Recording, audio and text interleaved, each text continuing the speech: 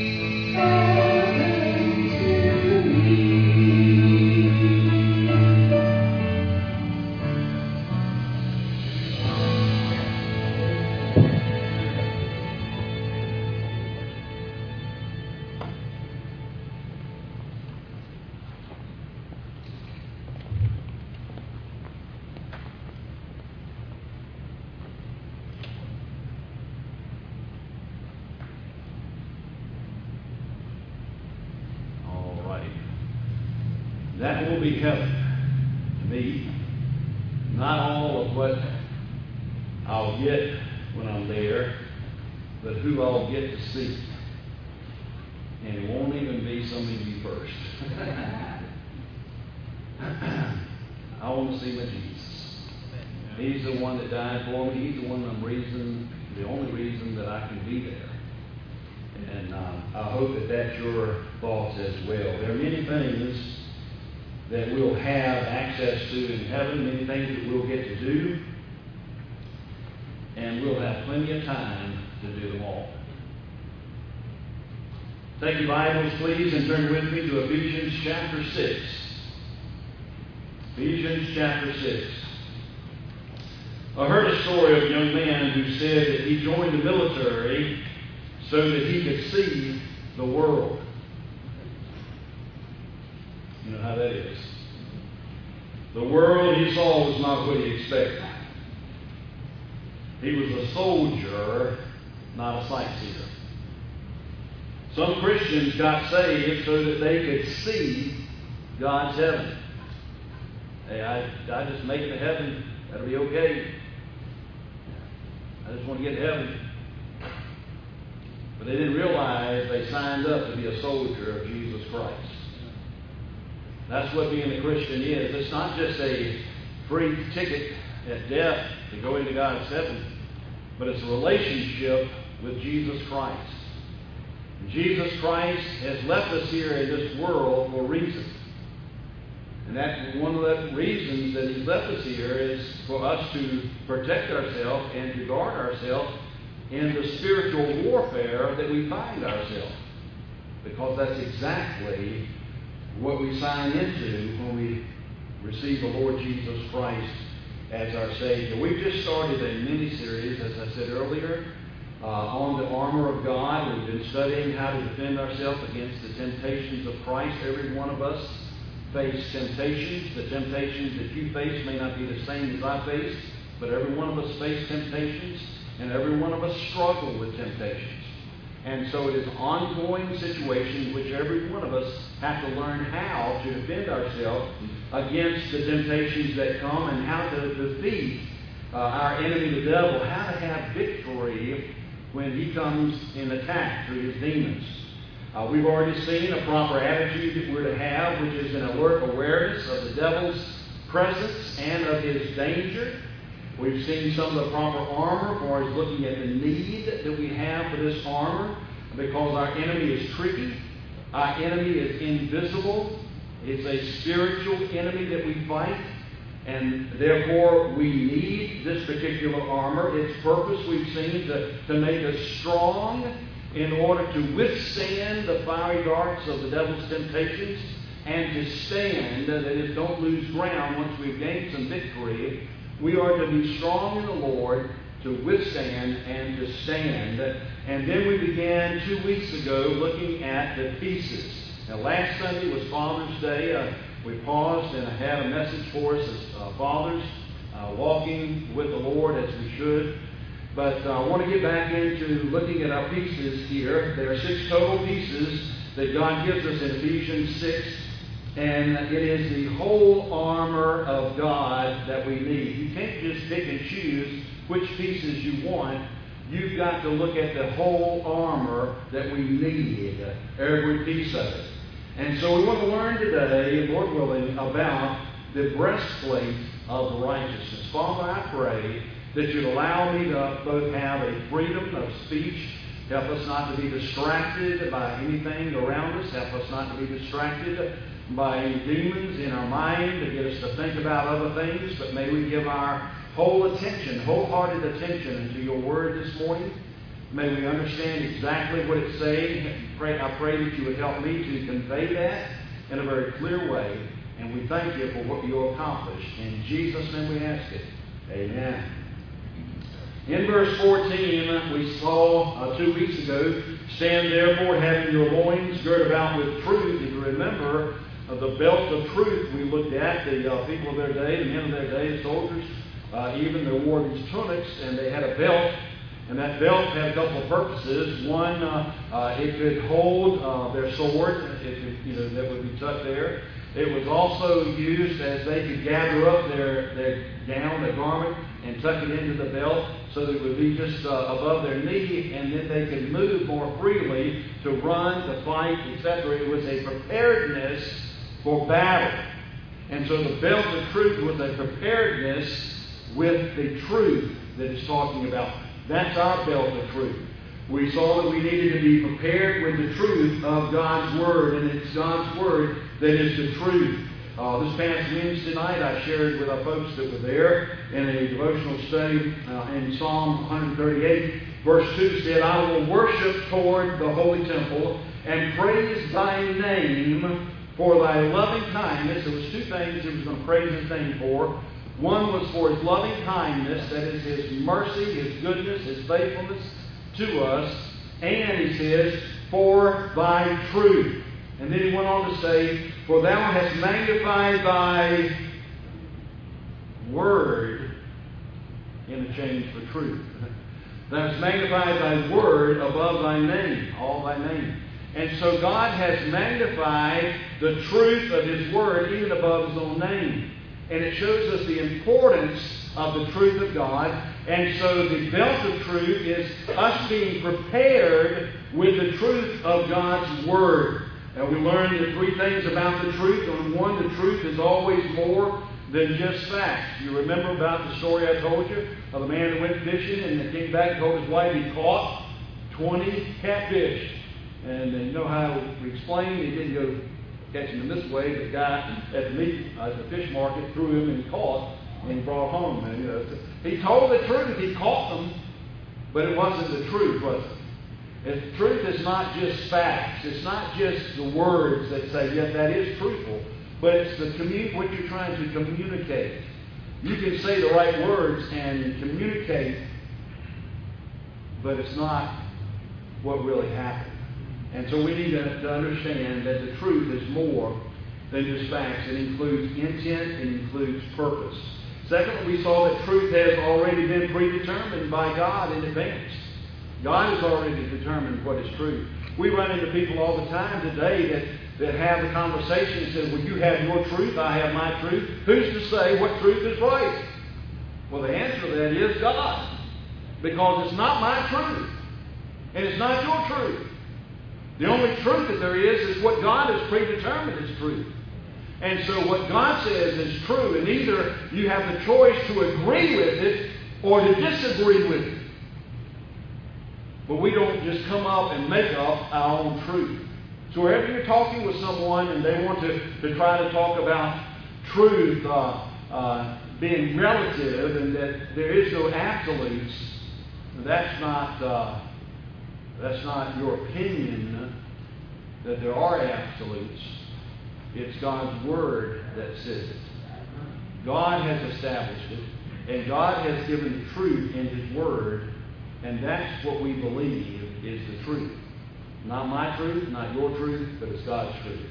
And they have a choice then to either to believe it or reject it.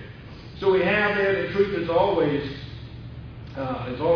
been predetermined. And third, we saw that what's true of you on the inside needs to be true of you on the outside.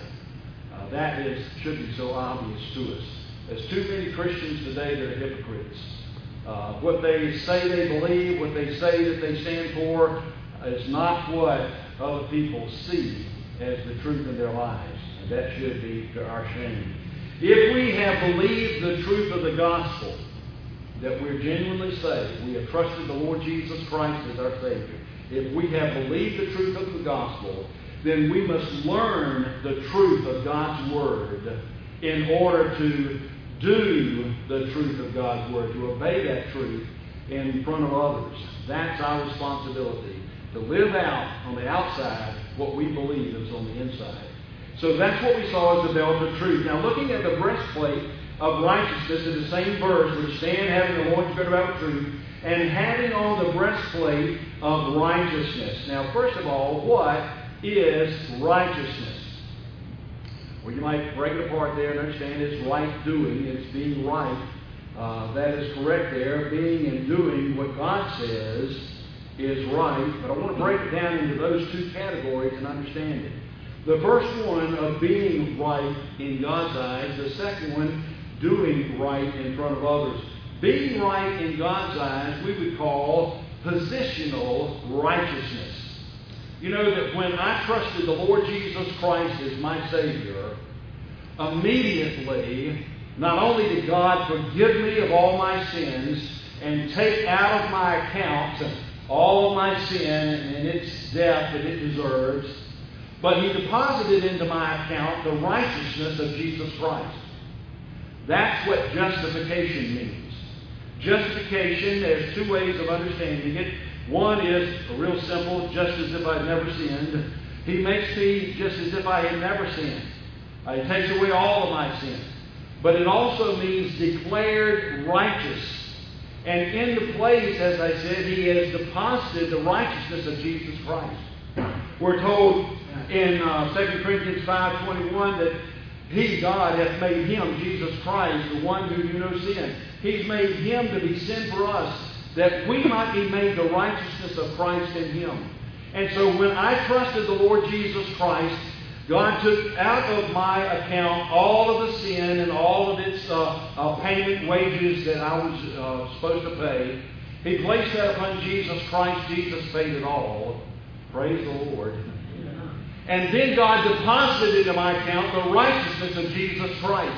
So when God looks at Randy Blackwell, He doesn't see the sin of Randy Blackwell, but He sees the righteousness of Jesus Christ, and based on that only am I worthy to go to God's heaven. And if you do not have the sins forgiven and the righteousness deposited, you're not on your way to heaven.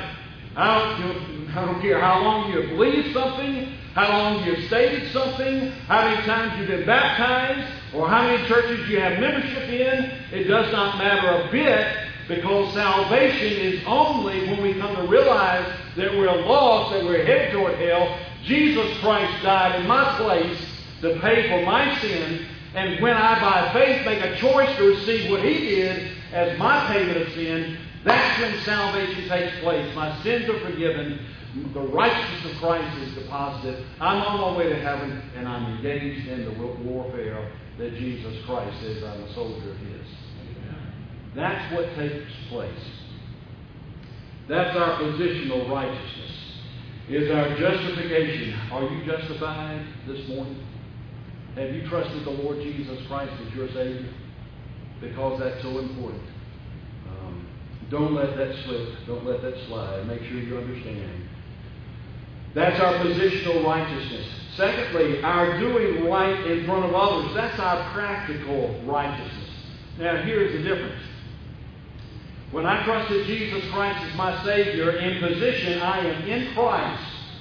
I am baptized by the Holy Spirit. I'm immersed into the body of Jesus Christ. I am His. I am sealed with the Holy Spirit of God. And I am in His hand and in God's hand. And Jesus said, no man will pluck you out of my hand. Jesus said, I give unto them eternal life. How long is eternal? Well, if it's eternal life, you can't stop, can it?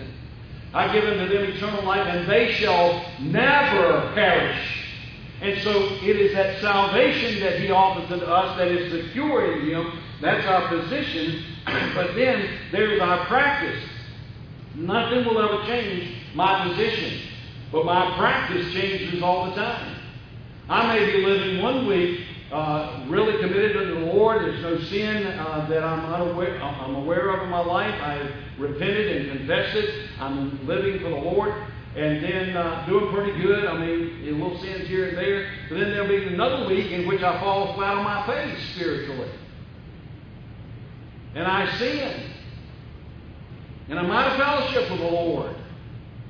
And God begins to work on my heart and get me back in that relationship, in that fellowship. That's my practice. That's every one of us, because our practice can be up and down. Our practice is what we can lose grip of if we're not careful. Titus 2 in verses 11 and 12 says, for the grace of God that bringeth salvation hath appeared unto all men, teaching us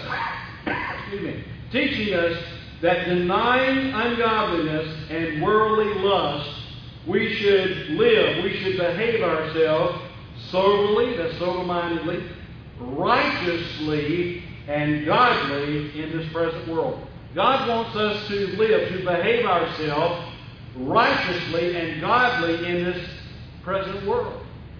We have that responsibility. That's God's will for your life. And we are to do that by doing what is right in front of others, our practical righteousness before the world. As I mentioned a while ago, though, what is right?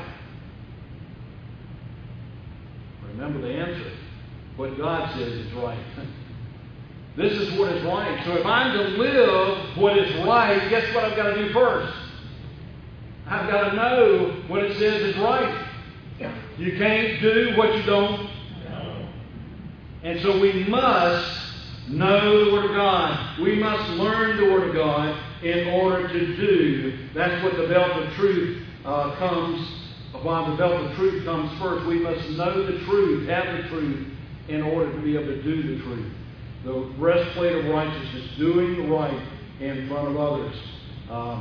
God gives that absolute truth for us to know. Also, remember this, that Satan, our enemy, is called the accuser of the brethren. In Revelation chapter 12, it states about the devil being that, and he accuses me before God. He accuses you before God. When we sin, the devil will say, Satan will say, look at there. Who can I pick up? Robbie? I'll pick on you. There's that Robbie Holland. He don't love you. Look at what he just did today. Look at the words that came out of his mouth. Look at that. That's what Satan does. You know, there are demons right here with us, but Satan is not here this morning. He's not going to mess with us, do you? Satan is before God accusing the brethren. His demons are right here doing his work, putting thoughts in your mind, having you count different things on the wall, all kinds of things just to distract you, because he doesn't want you to hear what God's Word is saying.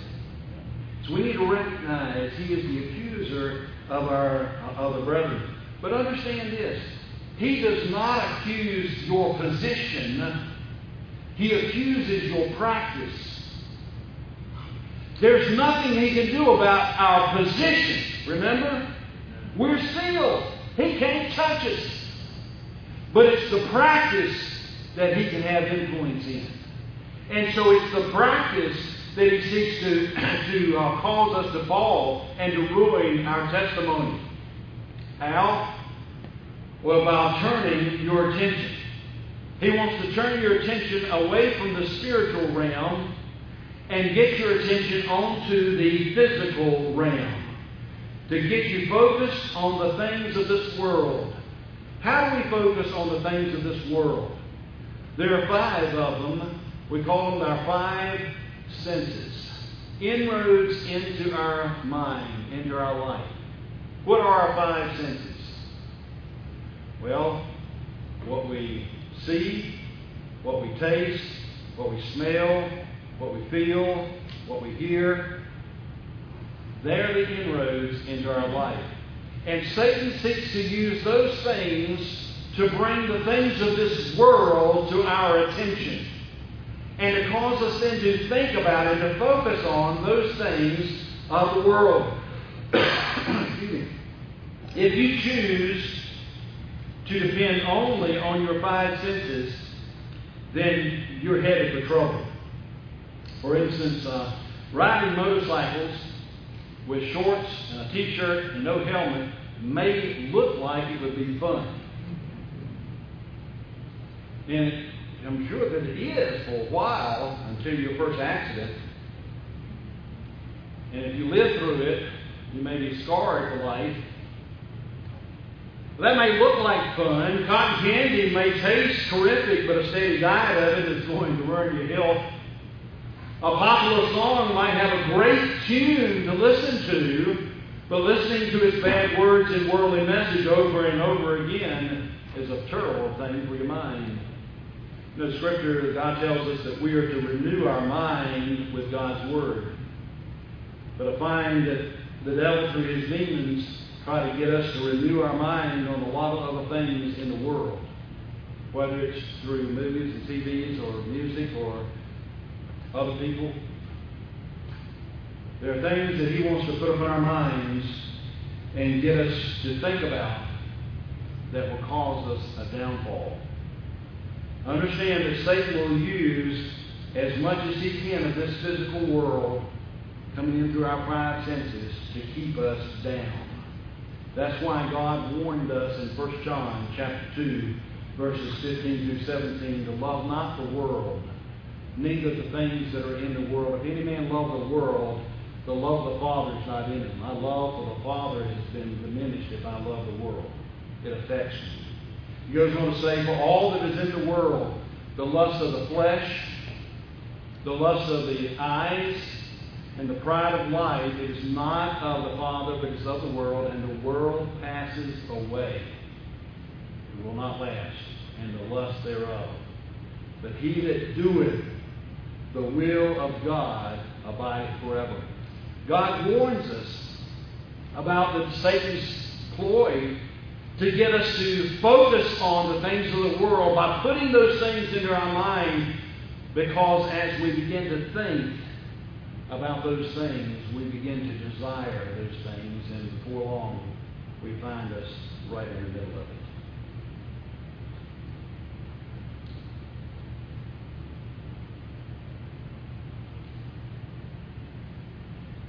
Paul spoke of a young man that had followed him to serve the Lord. His name was Demas. 2 Timothy 4:10, Paul said that Demas has forsaken me, having loved this present world. I don't know exactly what his sin was. I don't know exactly how he tripped up and decided he didn't want to follow the Lord anymore by serving with Paul. But something tied to this world got his attention. Something tied to this world tugged at his heart more than God. And he left off serving God, and he went after the things of the world.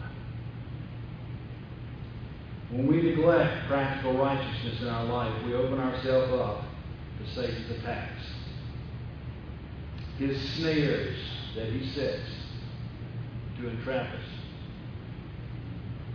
He wants you defeated, because if you're defeated, you'll never amount to much for God. We need to guard ourselves. Satan's accusations, Satan's attacks. Now, I want you to note this with this breastplate of righteousness. God indicates specifically the area of righteousness that we're guarding. It's the breastplate.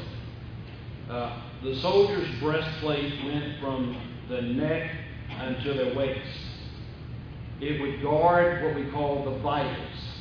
It's kind of like a police officer's bulletproof vest. Same idea, same function. In the vitals, you have, first of all, the heart. That's a biggie.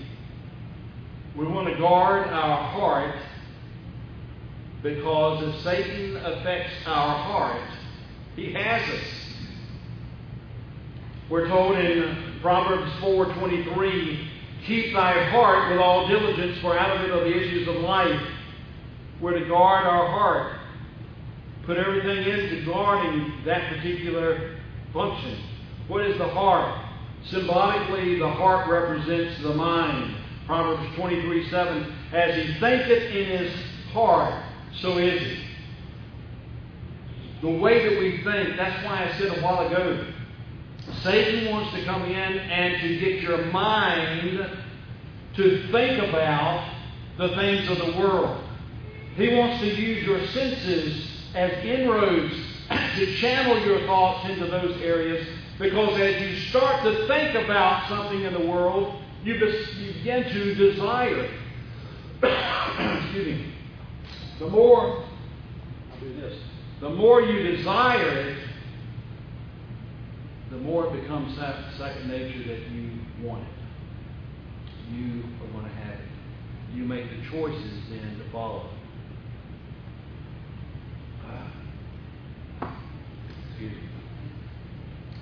So in the breastplate of righteousness, this area that we're guarding, our heart, first of all, symbolically represents the mind that we're to protect, we're to maintain righteous thinking, guard ourselves from any of the inroads that Satan wants to come in and affect our mind. Secondly, the other area is called what we call the bowels, the functional organs of our body.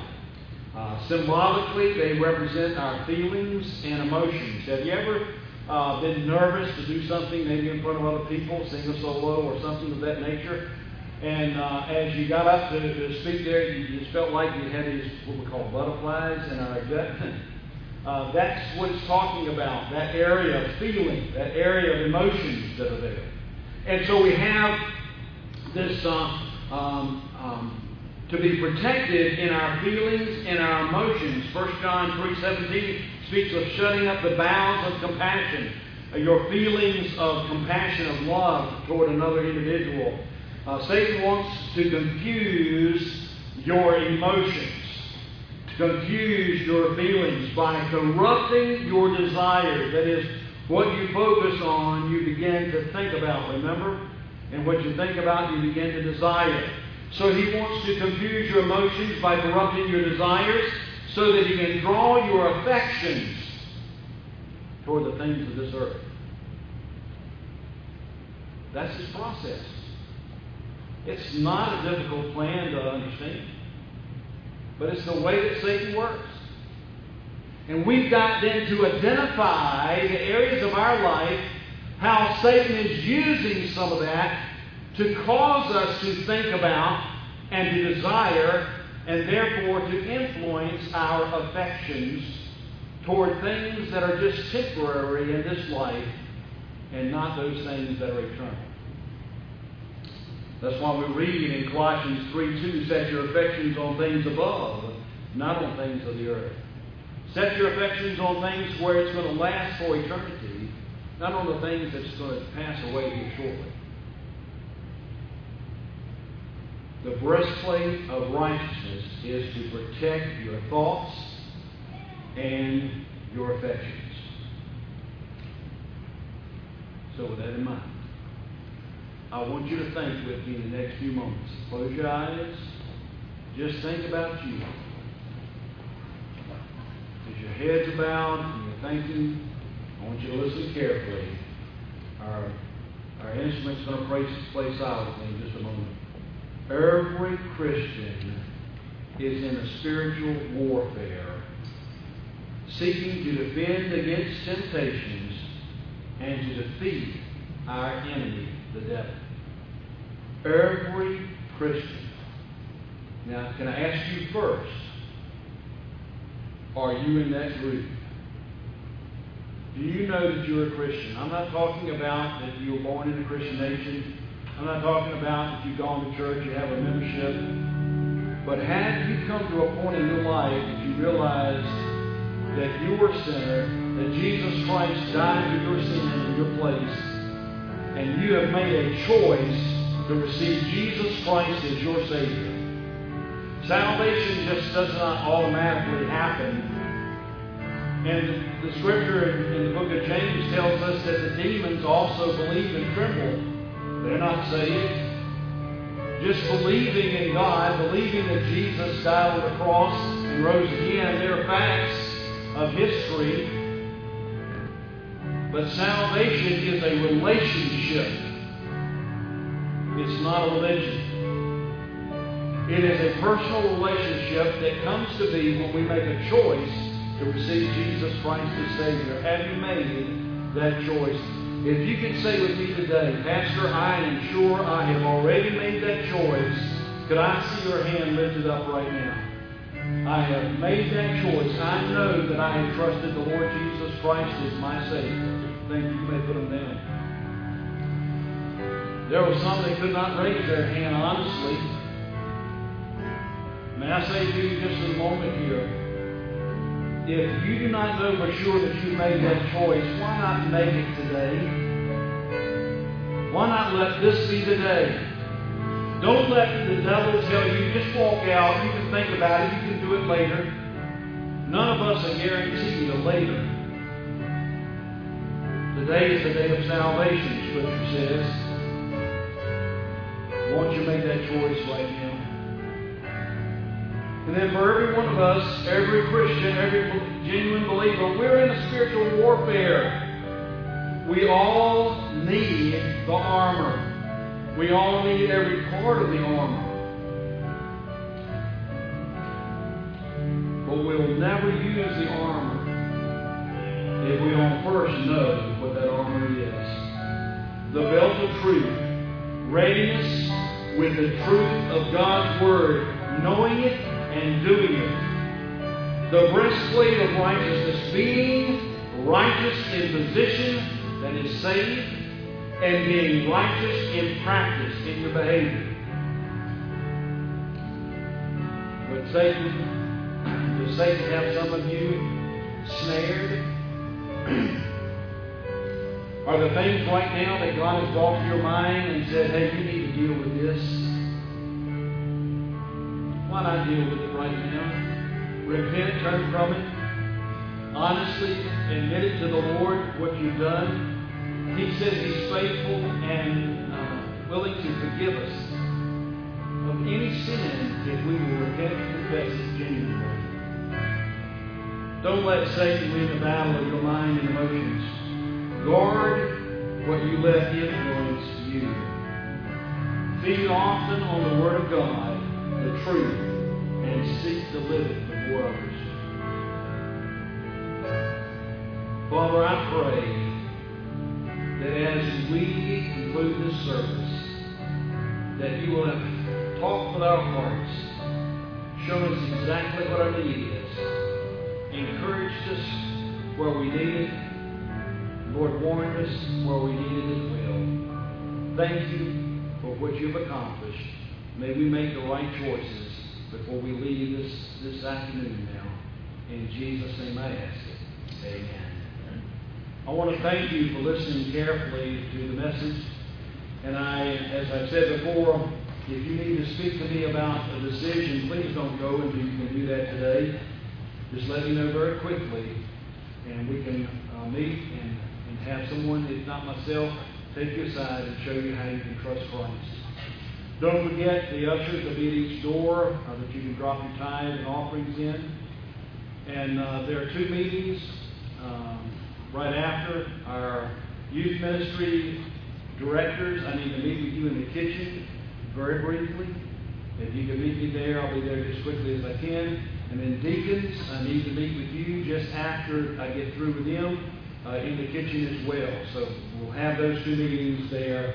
And thank you for being here. Thank you for being here for our 48th anniversary and for our graduates. Praise the Lord for each one of them. God bless you all. You are dismissed.